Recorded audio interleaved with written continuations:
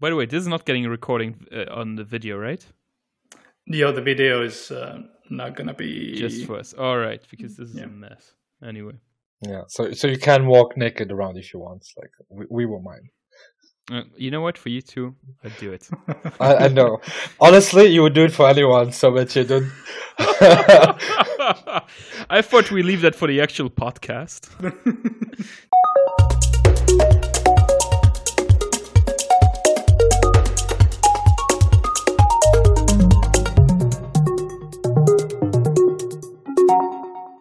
It's been a while, Patrick. It's been a while. It has really been a while. Right? That's true. I'm actually... You brought up so many memories writing us.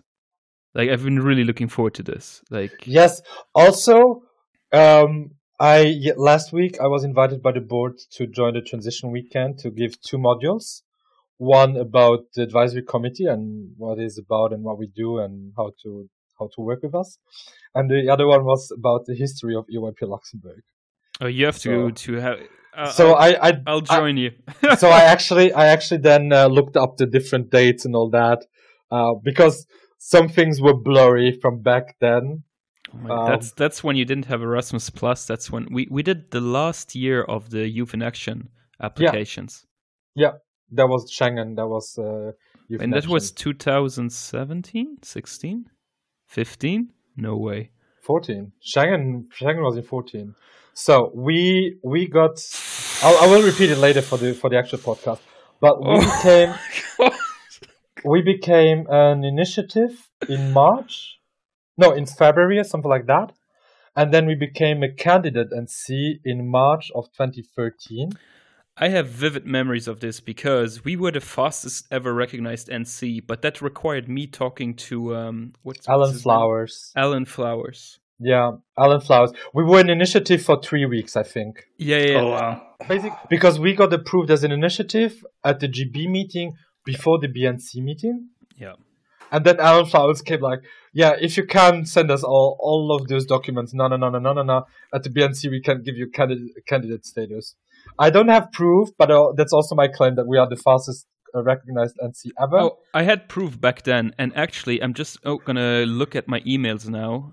If I still have them. Wait. I mean, you do need to make the difference between those who have been NCs before and then just came into the new system, and those who joined then, after. You know what? Yeah, back then, because it was also Flowers wrote. By the way, we're already recording, right?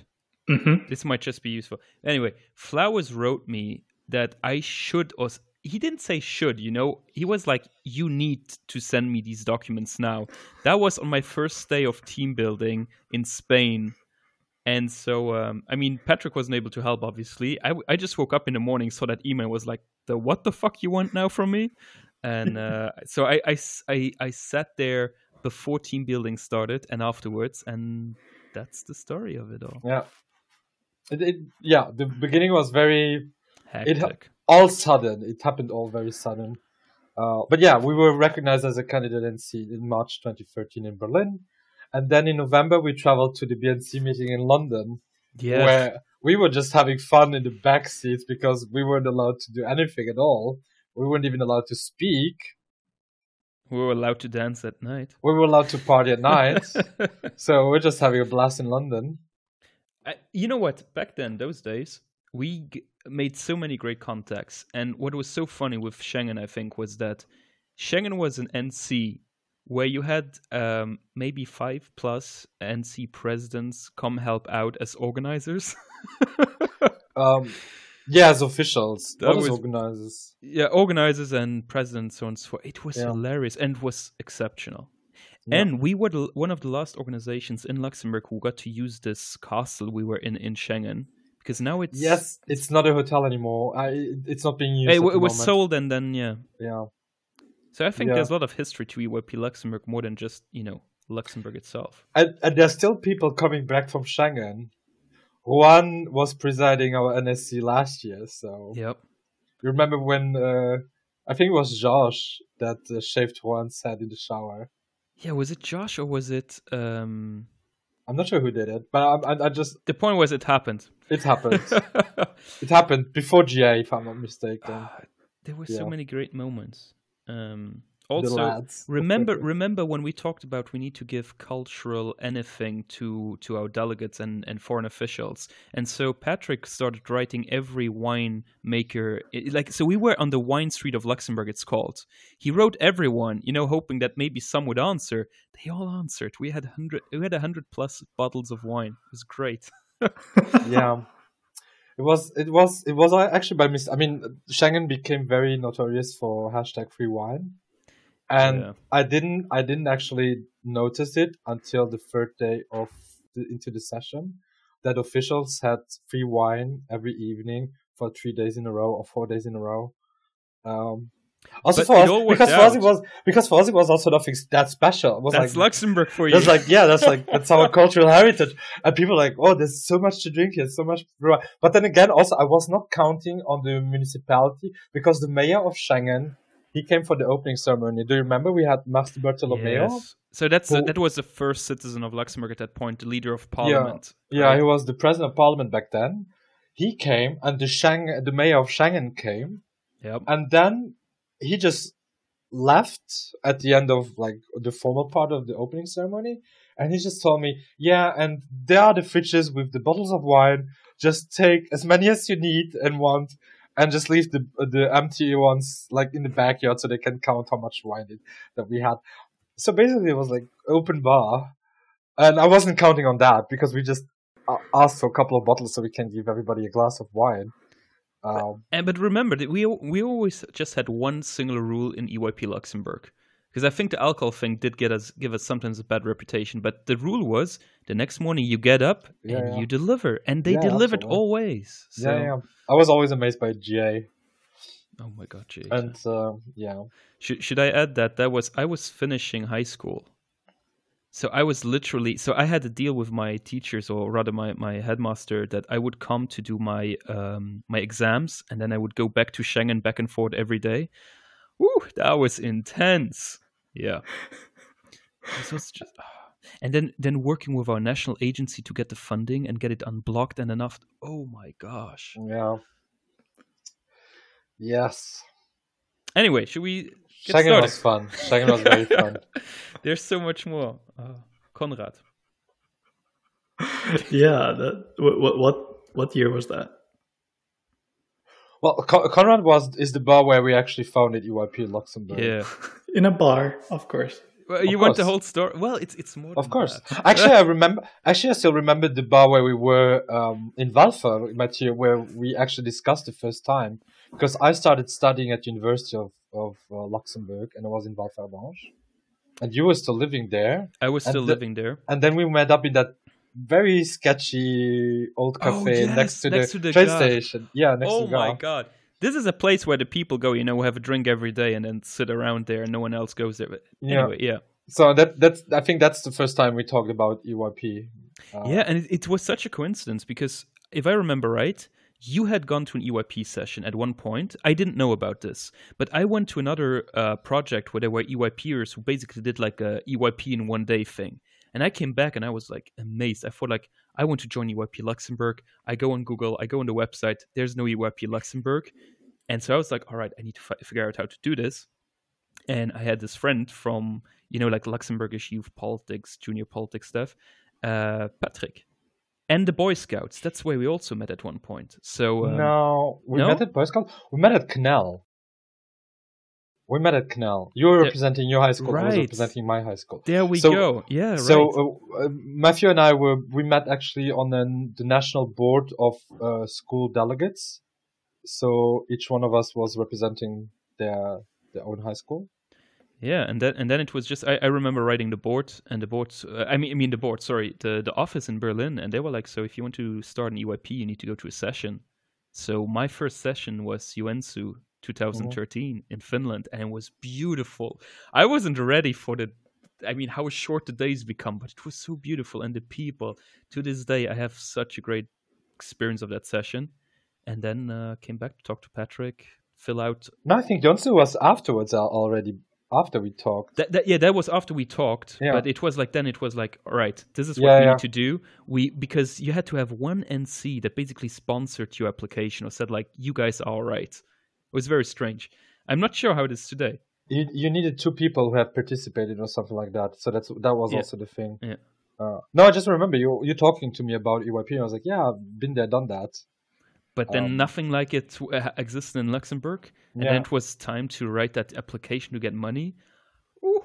You know, it's like you've never.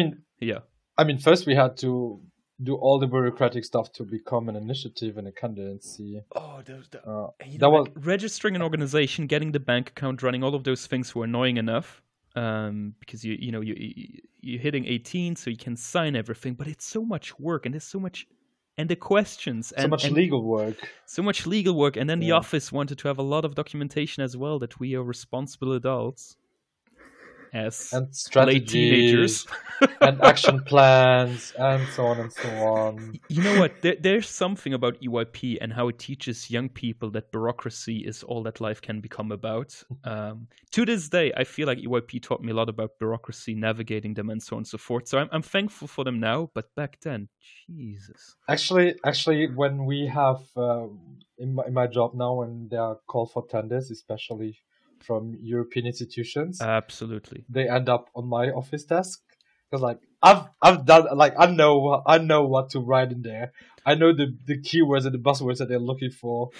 I know the platforms, the online platforms. You have to look up everything, but back then, and that's something maybe for people who are listening now and applying now for money or fundraising. Back then, it was easier. Like, the European Union existed, or at least the Youth in Action program existed to help young people get projects started. Yeah. Not that it is perfect, you're right, obviously, but compare it to nowadays, where it has become much more bureaucratized, the entry level is much higher, it's much more about professional NGOs or CSOs doing an application versus a bunch of young guys, barely recognized as an organization, just saying, let's do this, let's bring, what was it, 125 people from like 15 countries together and get money to fly them in and all of that. I mean, back then that was my bit. I wanted us to be able to do reimbursements. Youth in Action and some other support helped us do that, and it was great. Yeah. For the first sessions, of course. Always. The bar is high. This is EYP. Always. This is EYP Luxembourg. Now you know what? Luxembourg didn't have anything like it, so it was relatively easy for us to get the money. Yeah. And then the rest was also, I mean, it's relatively cheap to just put everyone into a hostel. And hostels here in Luxembourg are government subsidized, so they have really high quality.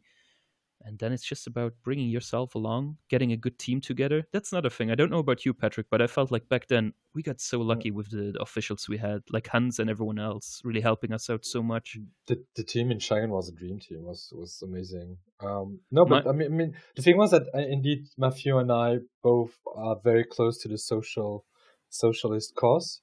So for us, being able to organize something that everybody can participate in, with travel reimbursements, very little or small or participation fees, that's always been one of the core elements of EYP Luxembourg, and I think also the reason why we were able to always get so many amazing applications from everywhere, because people didn't have to struggle to come to Luxembourg. Which is not an easy place to come to in the first place. Definitely. As well. And then this is also what EYP to me is about. Like, I remember that I knew that MEP existed.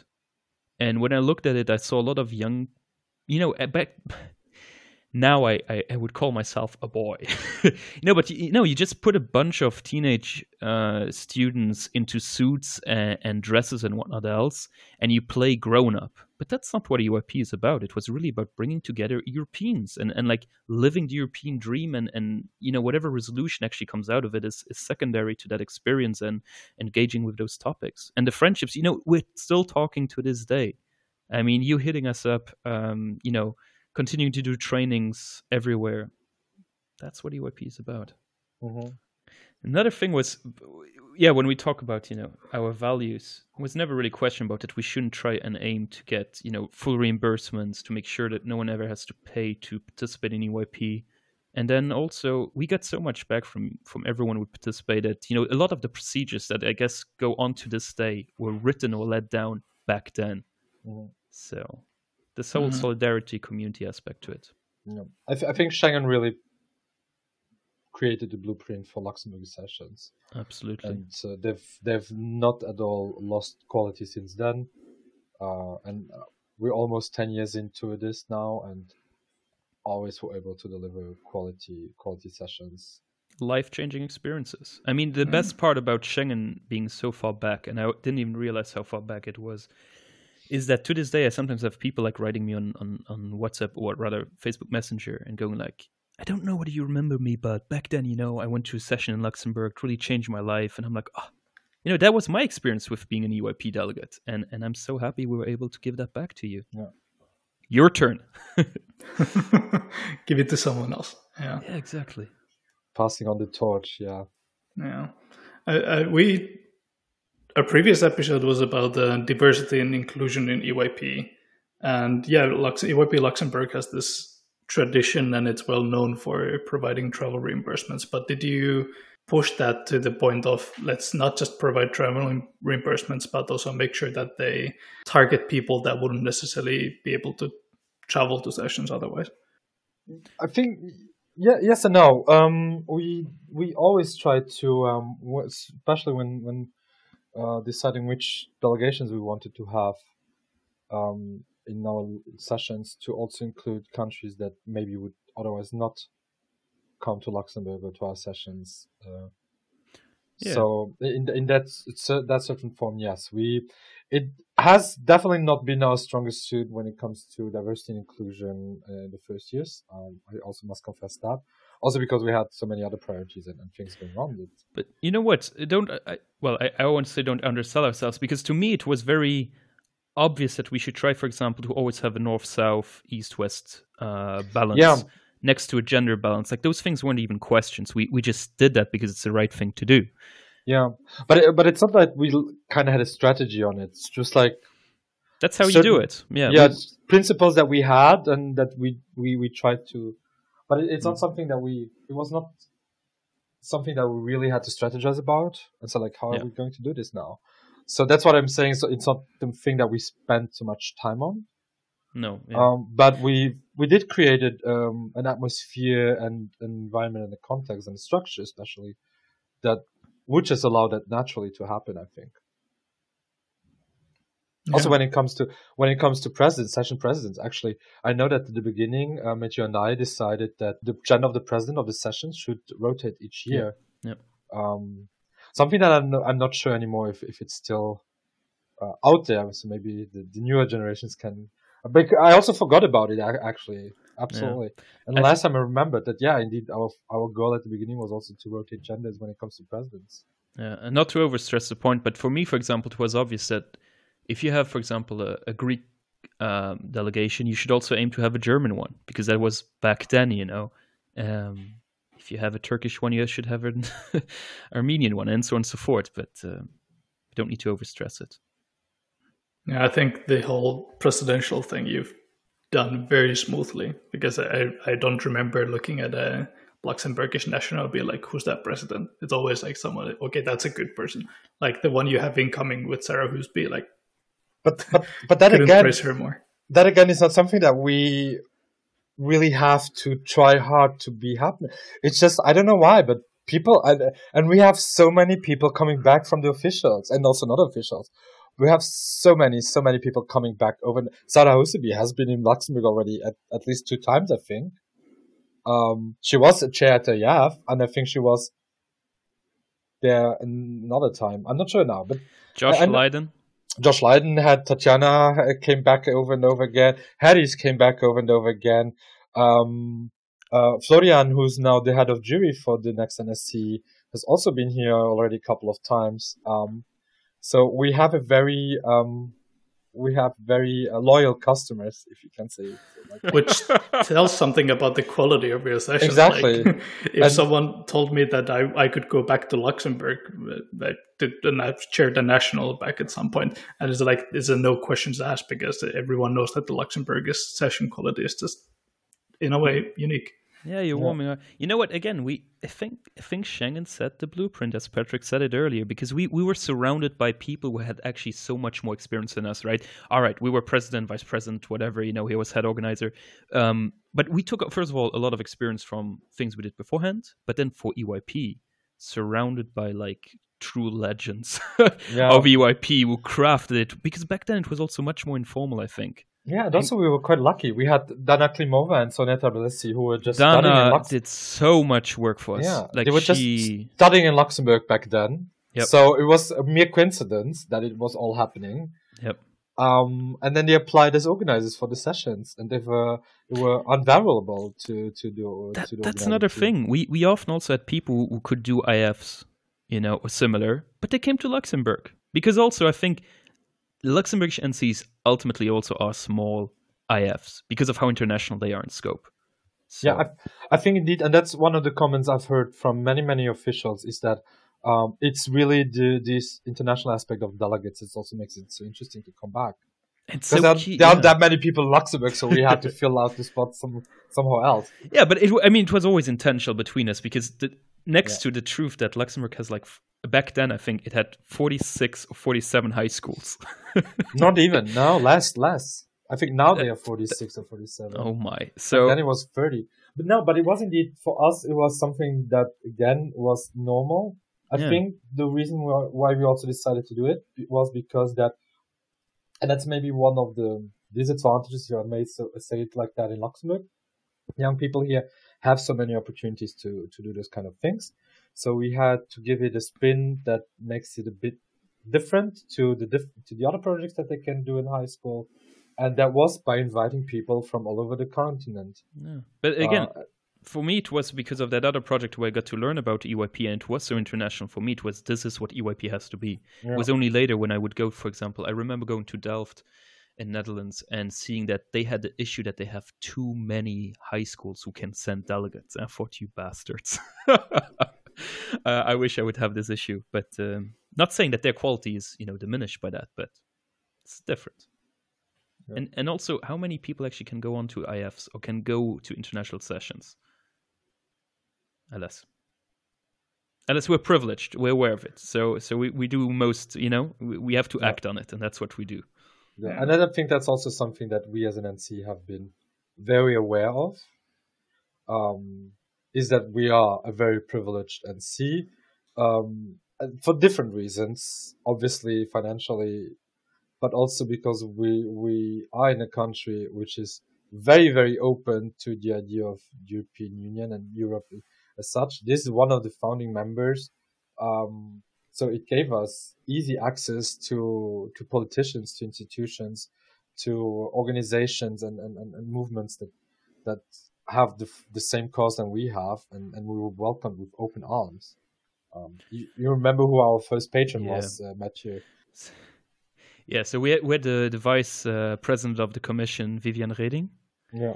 The years after we had our prime minister and similar. I mean, when Jana and Pitt were HOing, they got us the crown prince. That was the third session. So that was but so we should add. Getting those people is one thing. Being able to capitalize them is another. Because, for example, getting media attention to what we're doing here. So it's always funny to me that when I recount this now, in a professional setting, and they go like, well, you did what at that point? At that age, at that point of your career, being a student and whatnot else. No one here cared. But I see that, the people in the EYP network that still come back to us nowadays, they cared. So it mattered what we did. And I would even, I often, now that I'm older and wiser, and I'm actually at the limit age of being an EYP in Luxembourg. I've been kicked out in a couple of months. Wait, what's the limit age again? 30. They voted it. That's something that came These after. Damn kids. Yes. Ungrateful. They don't know. And apparently they created an Excel file, and Killian keeps telling me that, which automatically once you turn 30, your name gets blocked in red, so it's visible that you're not a member anymore.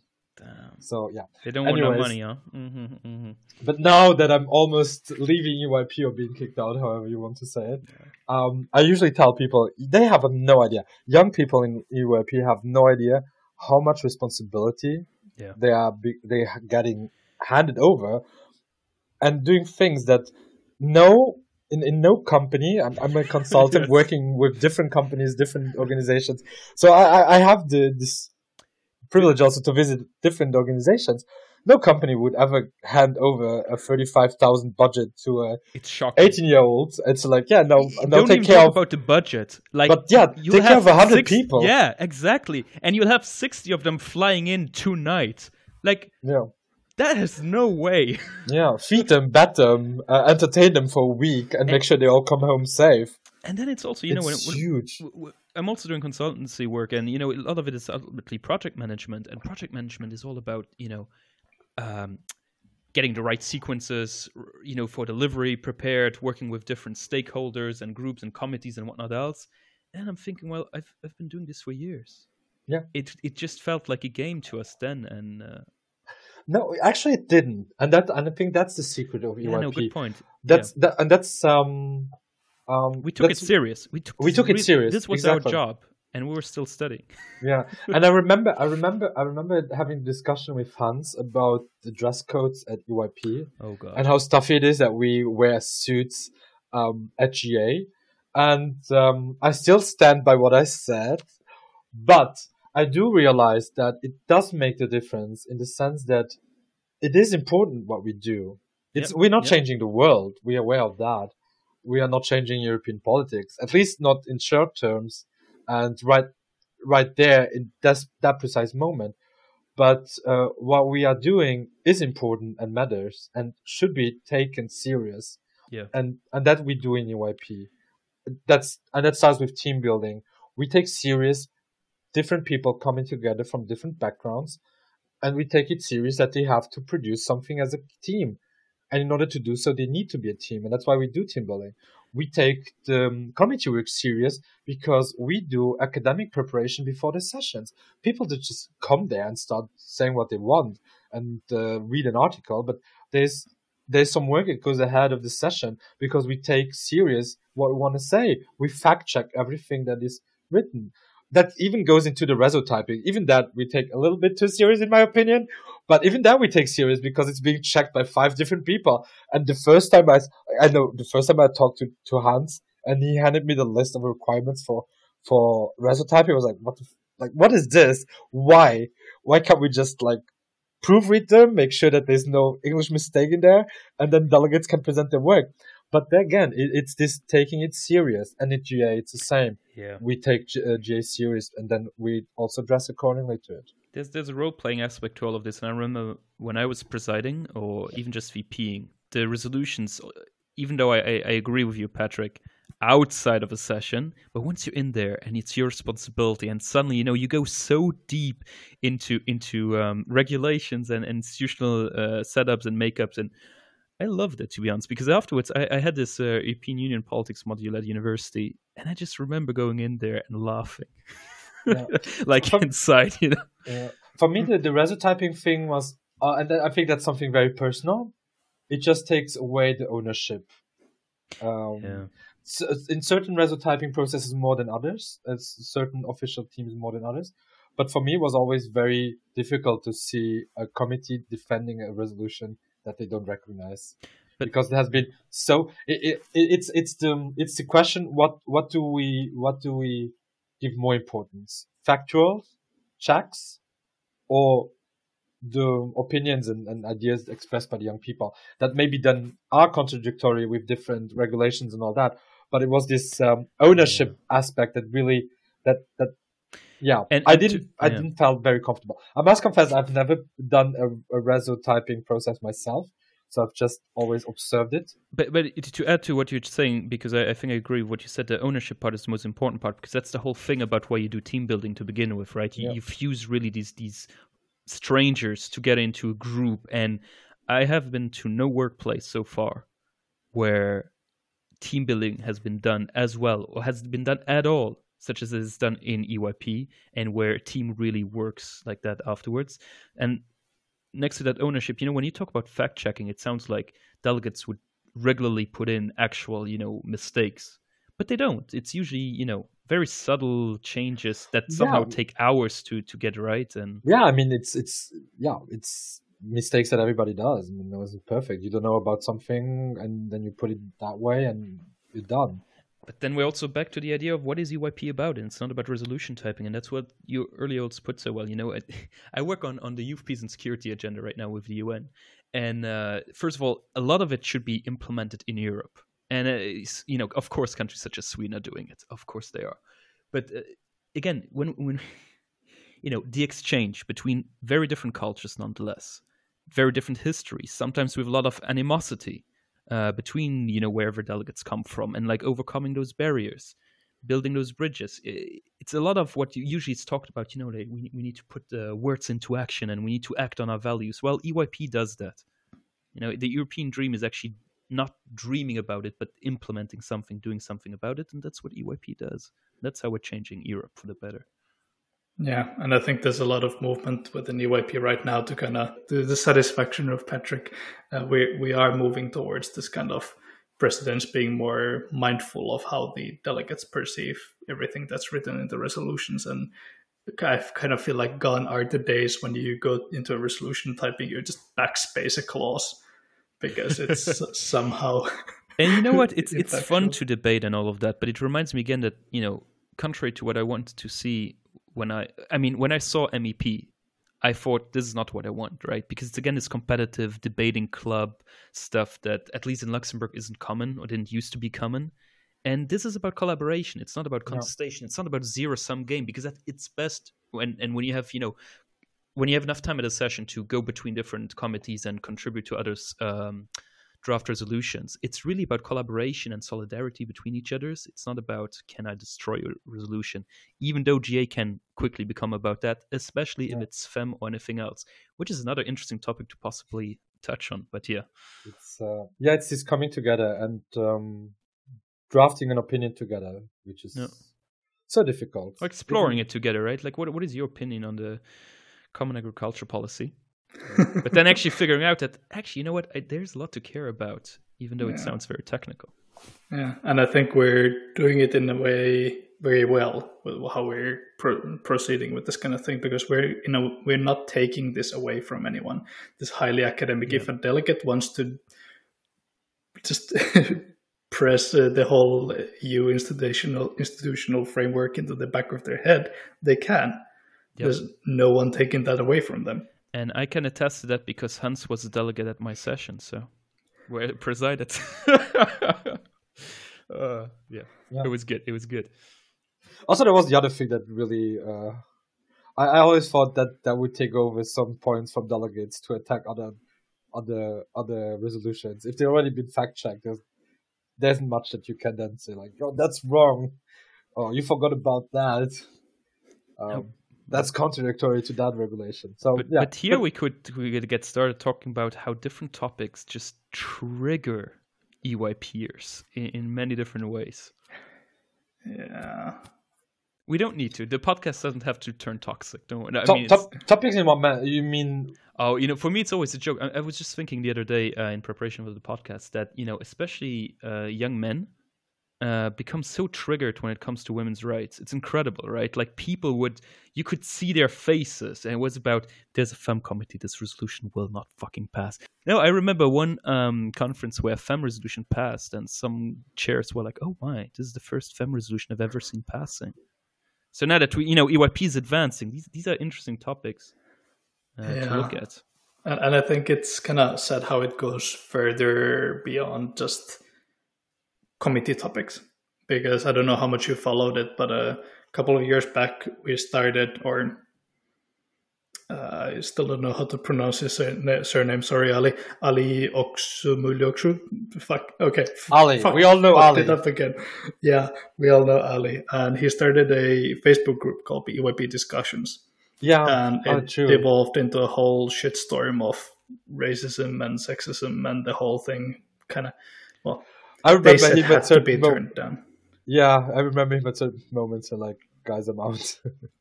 That's crazy. Yeah. But then again, what were you expecting? It's EYP. We are into debating and fighting and discussing.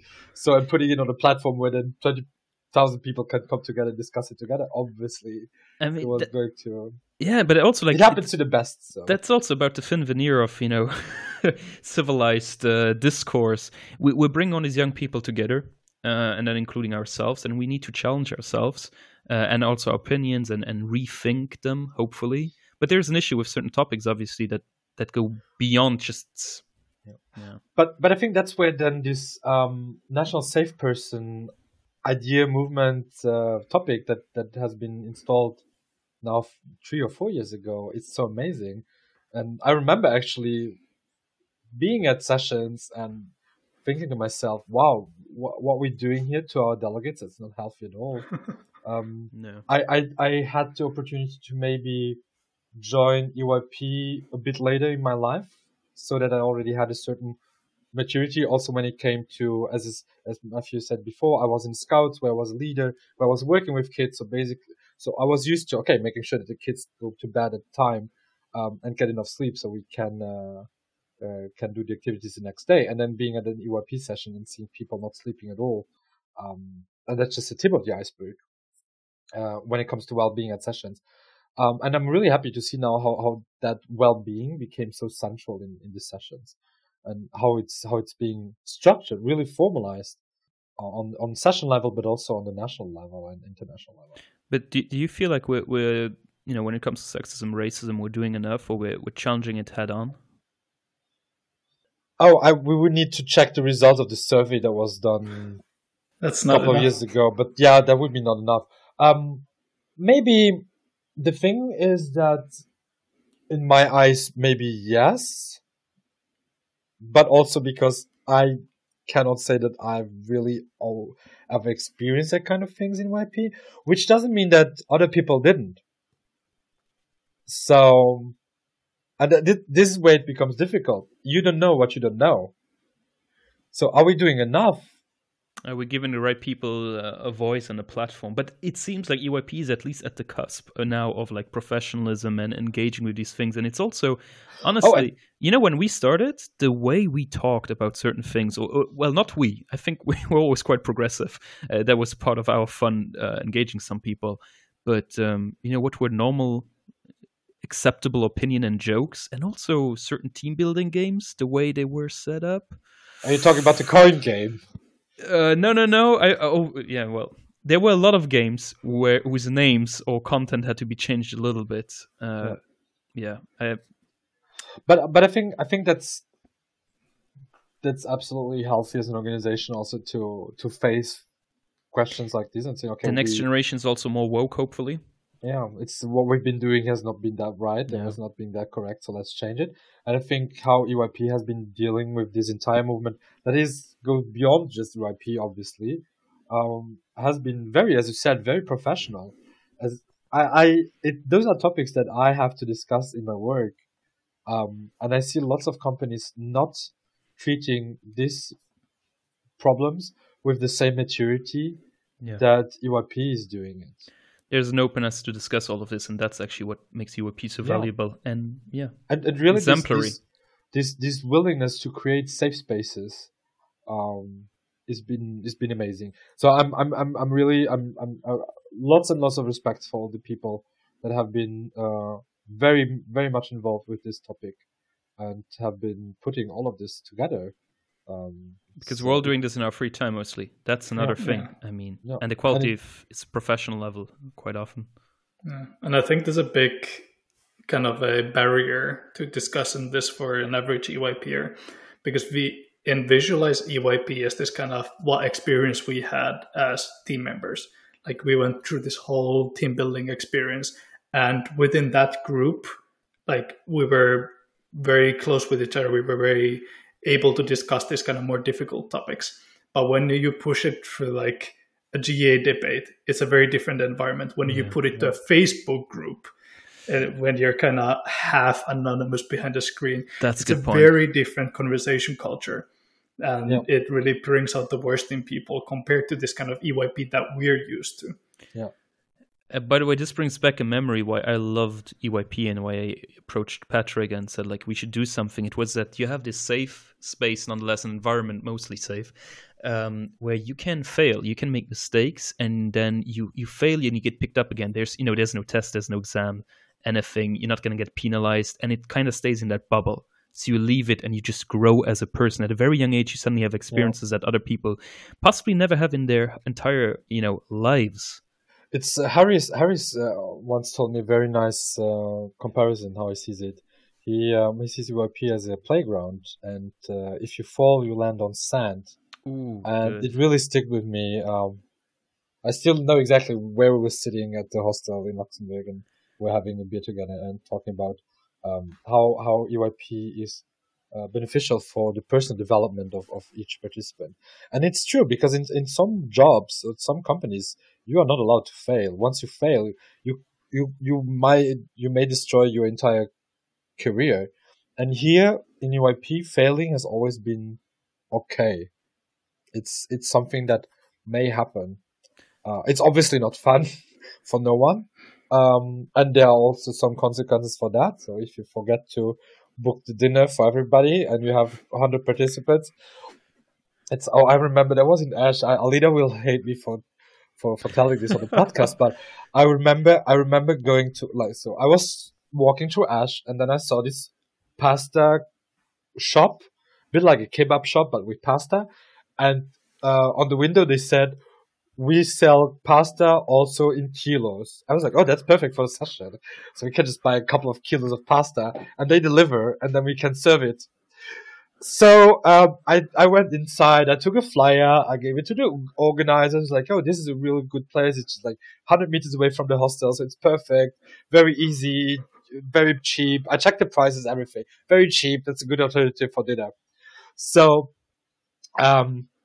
people were coming back from committee work, and all of a sudden we had the delivery guy from the pasta place arriving, and when he opened the styrofoam box, where usually you expect steam coming out of it when you open the, we finally discovered that when they sell the pasta kilo-wise, it's frozen pasta, so you can cook it at home.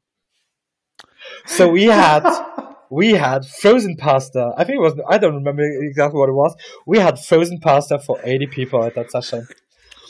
And people just arriving at the hostel promised that dinner is arriving. Oh, yeah. There was... So, I think, Patrick, in your next interview, have you ever been in a situation where, you were high stress and all of that, and how did you solve it? Ideally, creatively. No, EYP gave me so much good stuff for my first interviews. It did. But I was mere spectator here, because it was Alina who then took the bullet. But think about this: you had a session of 5-6 days, right? If you count officials in and whatnot else, organized by people, barely of legal age, and it all works out. Yeah, it's doing incredible. This after school, it's like I've seen professional I've been to conferences myself. That sucks so much. Organized by professional people, even organized by professional people employed in international institutions, and the conferences were not at the same level. We held each other to a really high standard. We even had procedures on how, when you have a coffee break, it cannot be that there's only dry biscuits or anything like that, because it just brings the energy levels further down. So you need to have fruit next to coffee and water and whatnot else, because that way we could even see how then delegates afterwards become more active again. Like, we thought this true to the last detail. Food has always been one of the secret weapons of EYP Luxembourg. Yeah. I remember Schengen when we served strawberries for coffee break.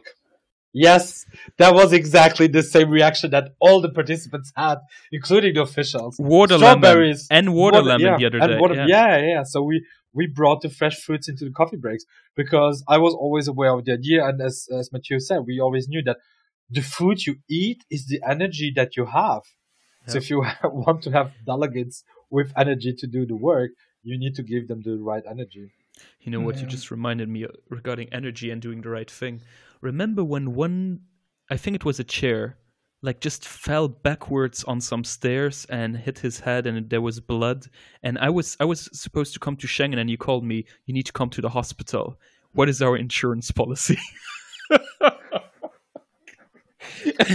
Yes, that was incredible. Yes, I do remember. Yeah, I don't know who it was anymore, but I remember it just worked out, and I was sweating. Have you? Yeah. You know, again, I was in high school. Insurance policy, a hospital visit, possibly having to call parents. Like, what if this person died? No, they won't die, but like there's a serious. Oh gosh. Yeah, But they yeah, were back, it and was- then we just gave them a bit of alcohol, and all forgotten.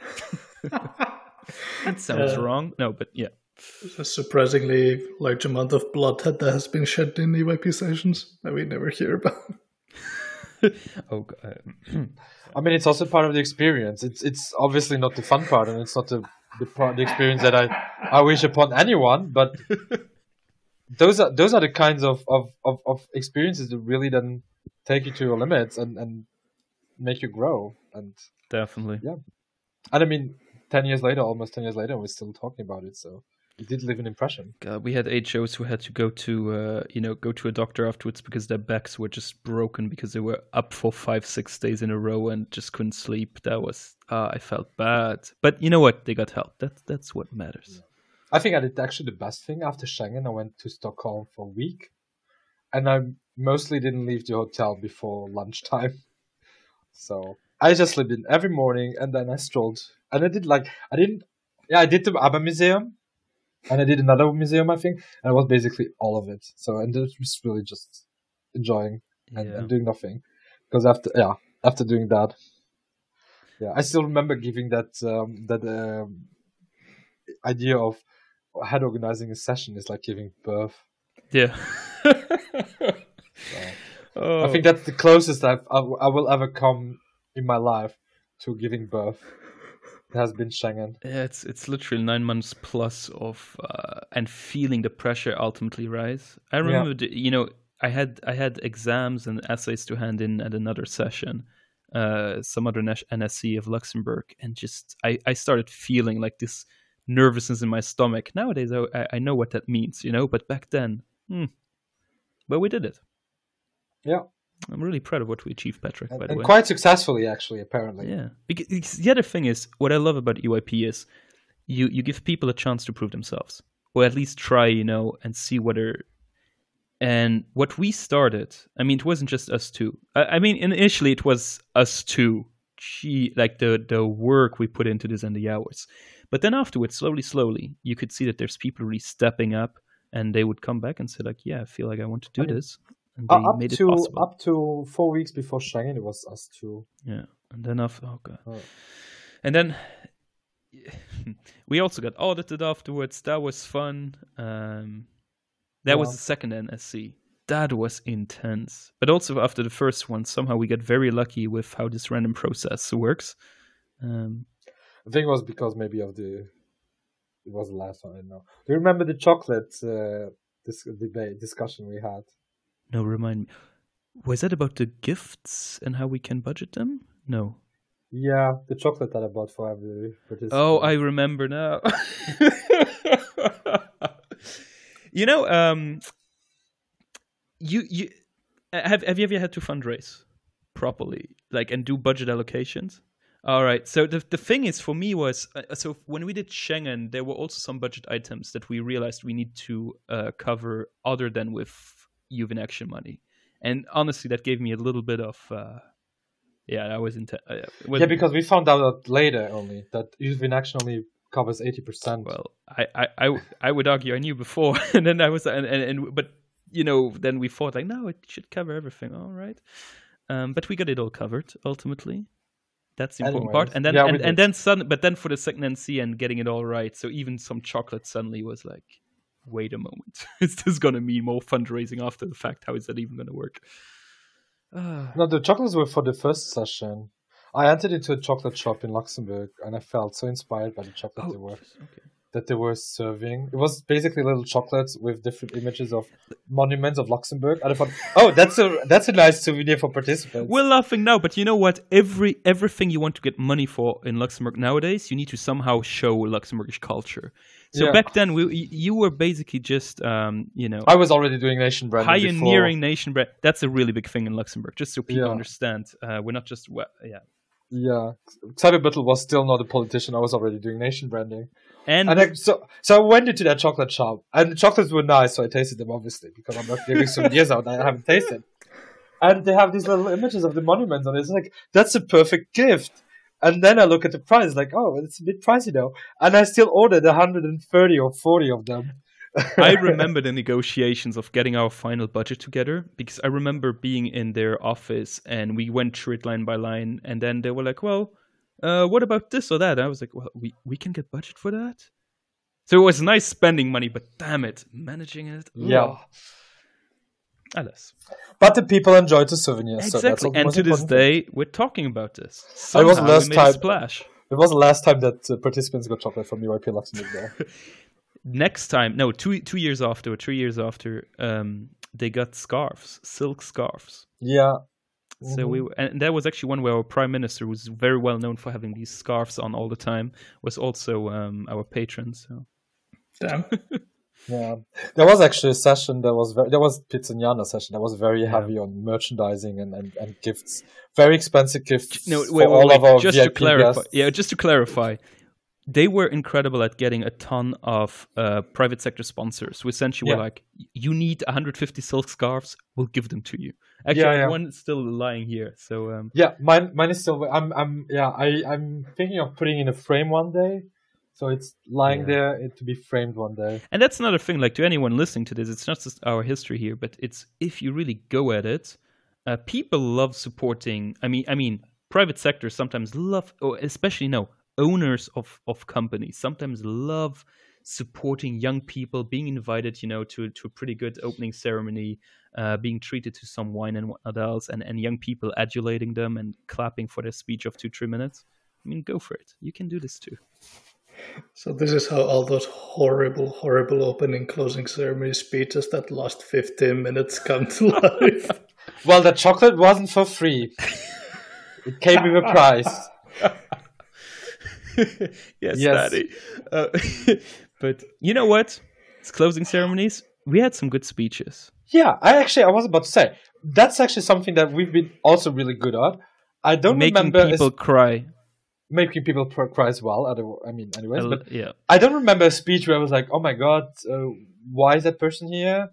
What is that person talking about? And why is it taking so long?" So usually we had some long speeches, but in that case they were interesting, or the person was relevant to the session or the session theme. So I think we also always been very good also in keeping the balance between having high level guests and keeping it.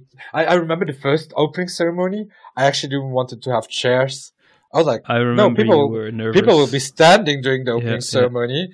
And Hans was like, no, that's not possible. With all the speeches, like, but that makes the guest speaker and the speakers do it shorter, because if they know that people are standing, they don't want to have them standing too long.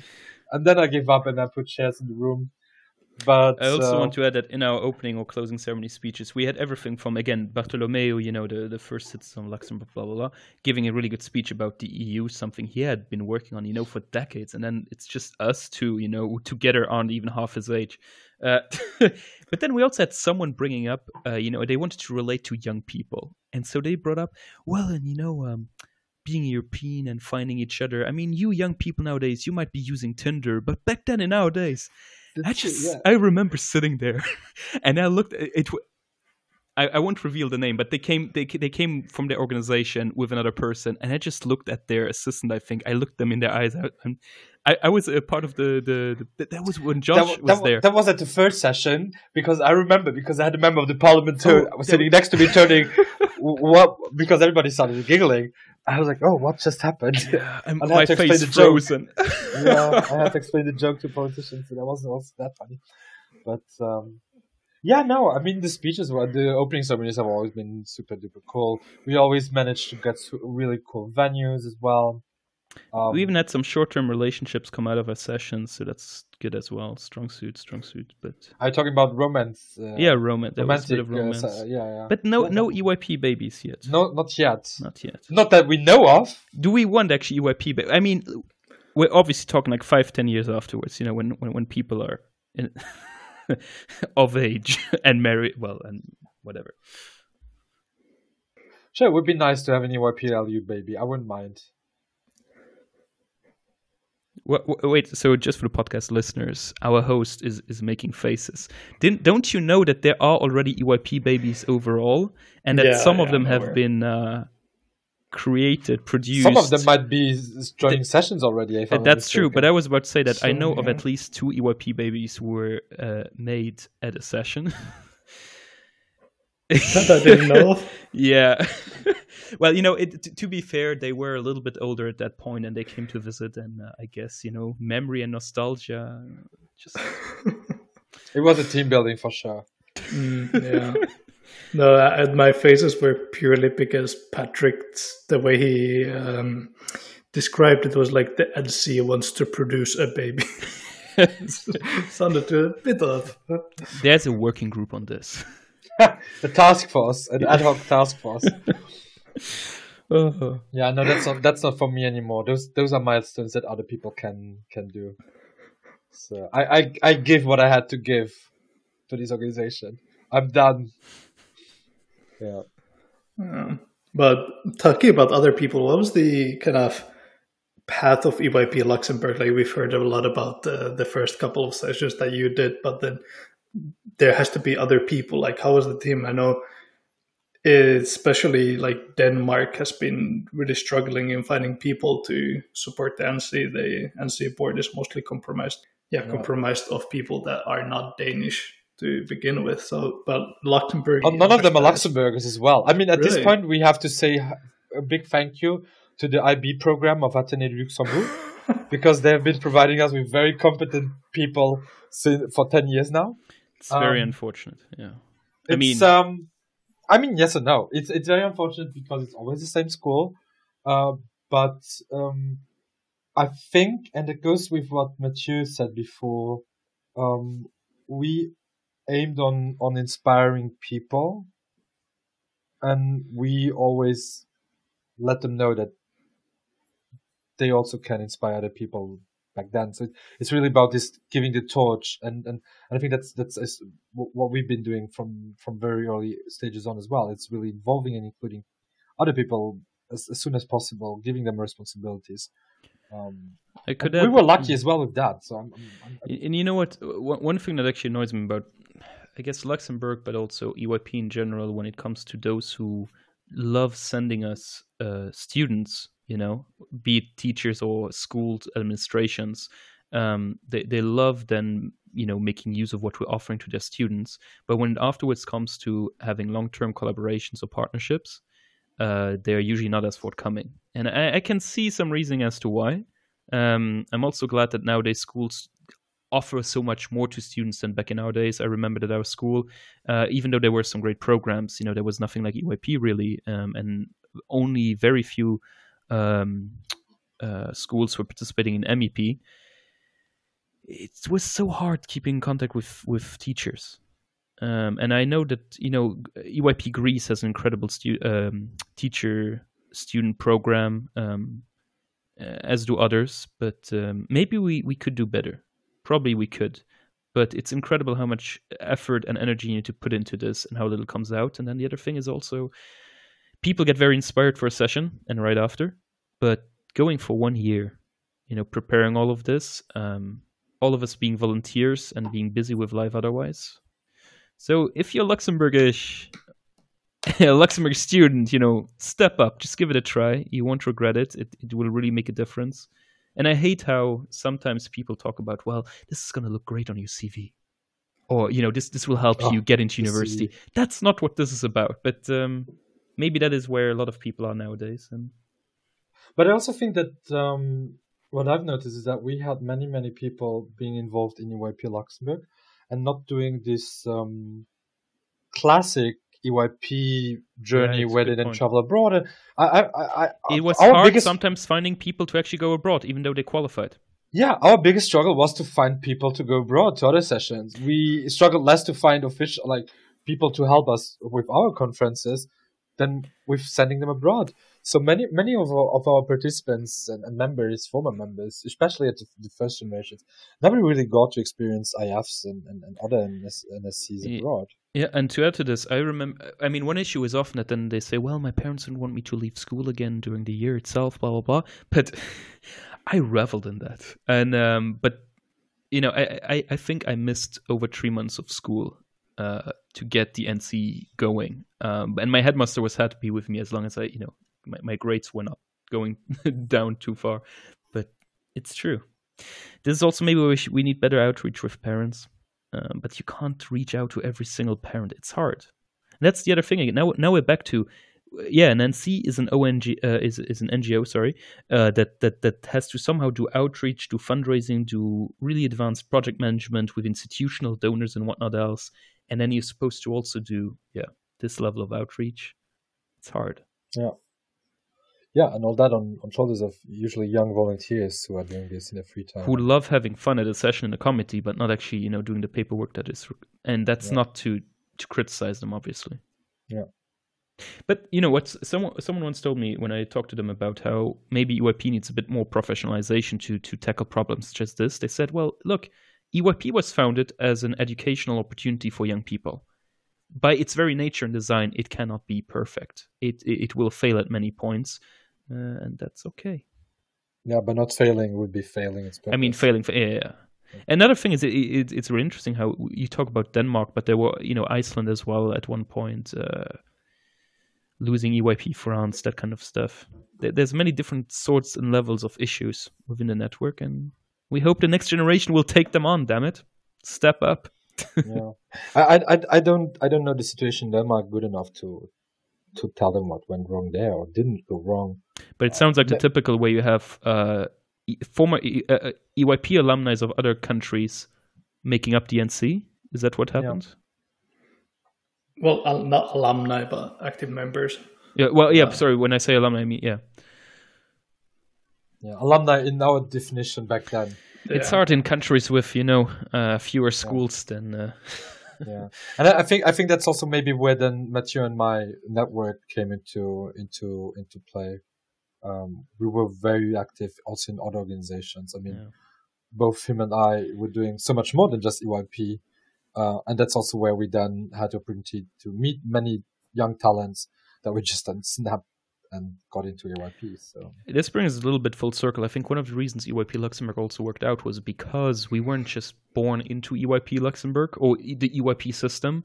We brought in, experience from other organizations that have existed for so long that they have really good procedures and ideas about how you should do things. Yeah. That, and I always tell people, Mathieu and I are so different. We're complementary. But yeah, that was our secret sauce. We were very, very complementary. Yeah. No, I think people really, In the end, we delivered. That's what matters. We're still delivering, by the way. Of course we are. It's still going on. We're still not kicked out. Just a few more months. Yeah, you have a couple more months. I have. I'll carry on the legacy. I'll. Oh, but actually, I'm happy. It's honestly, it's going great. They've been doing great also during the pandemic. They dealt in really good ways with difficulties that they would challenge. There's a continuity. As I said, I was at the transition weekend last week for the new board. And it's amazing. It's amazing to see new faces coming in over and over again. It's also amazing to see a couple of familiar faces still also around. And I think that this board is actually perfectly balanced of previous board members and new board members, which is also critical. Which is important for continuation reasons. And then every new generation should come in, take everything apart, and see what pieces actually weren't that bad, and then add their own bits. Yeah, and I think we had very active people who really left their mark on the organization. To this day, some key people stay involved, and yet we also get new people in there. It's funny now seeing the new board announced on Instagram and just going over their bios and being reminded that you can start this. They're half your age almost. Yes. Yeah, exactly. No, but it's impressive. Exactly. That's why. Because we came in with a lot of outside experience, but they're starting this and they're doing it, and so all my respect and hats off to them. Like, don't underestimate what you're doing in EYP. Like, it really matters, and you're better than you think you are. Cheap inspirational speech. Should have come up with something better. Is there anything you guys would like to, give as a message to future members of EYP Luxembourg that will come after you're officially kicked out? After our passing, EYP passing. All I want to say is like, go for it. Like, you will never have this much time in your lives to just go out there into the world, travel Europe, and you think this has an impact on your studies or whatnot. No, it doesn't. At most, it's positive. You know, it changes your whole worldview. You make friends across the continent. It will change your life for quite a bit. Go for it. Yeah, I think I still remember.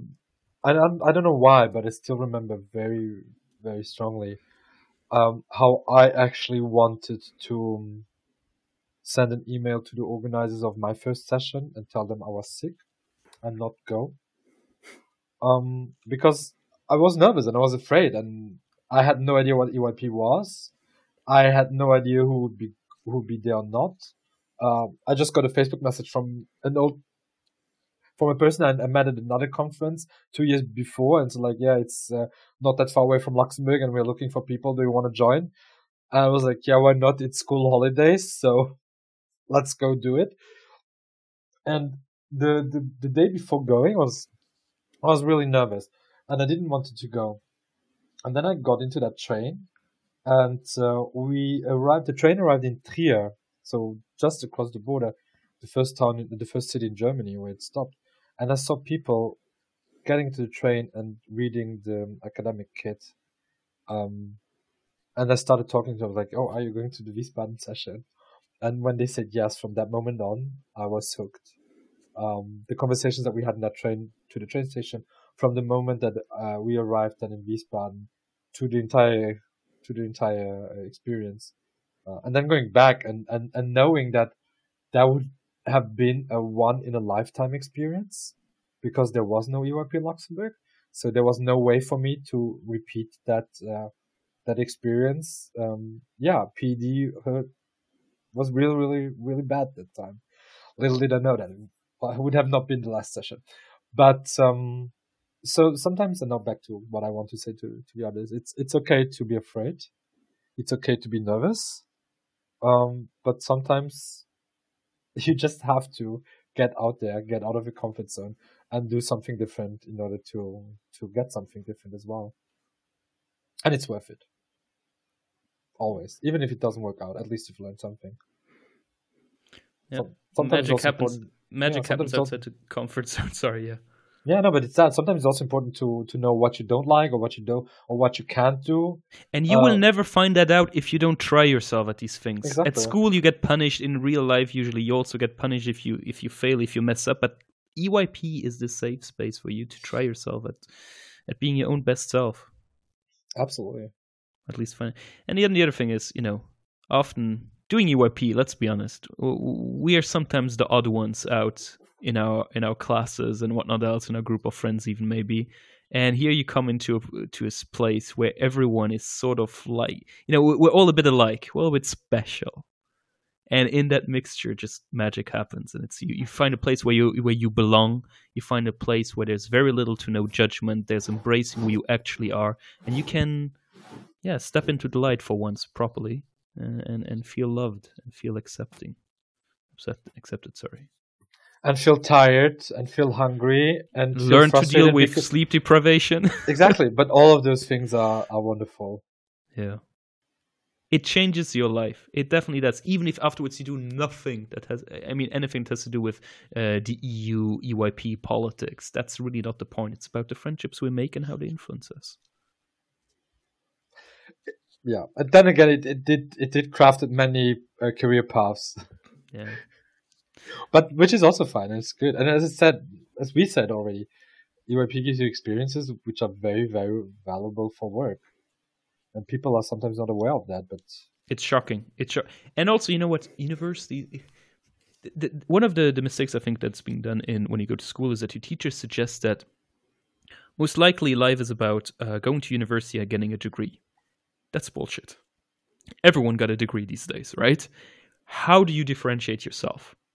And then so many people I meet who got their degree, who got their masters, who might even be gainfully employed and making good money, the personalities can still be like flat and just there's no flavor to any of it because they never had a chance to step outside of the formal education system and see who they are and maybe again feel accepted and see that if they're just their own selves, that's the version they should show the world.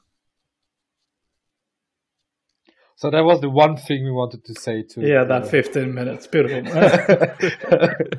But did no one warn you that if you put the two of us together, this has also been quite the basis of our friendship. I think all these years is that we could just go on for hours as ever. we do just now. Yeah. No, it's a snowball effect with us, I think. Yeah. This is going to be the first 2-part episode.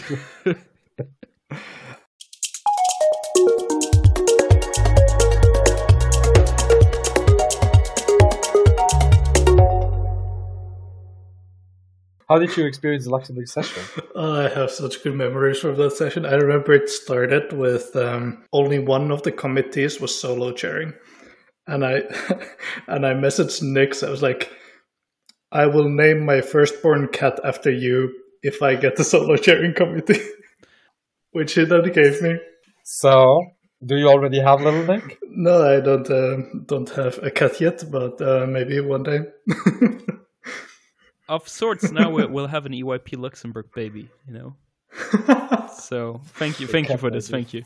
And I still have it at home. I remember we had a super fancy reception somewhere at some sort of a concert hall with the mayor of the city of Luxembourg, and we had it was the champagne open bar or sparkling wine open bar with this fancy champagne glasses with the Villa de Luxembourg logo on it. And I remember sipping that there with my delegates being like, do you really expect me not to steal this? Allegedly. Allegedly.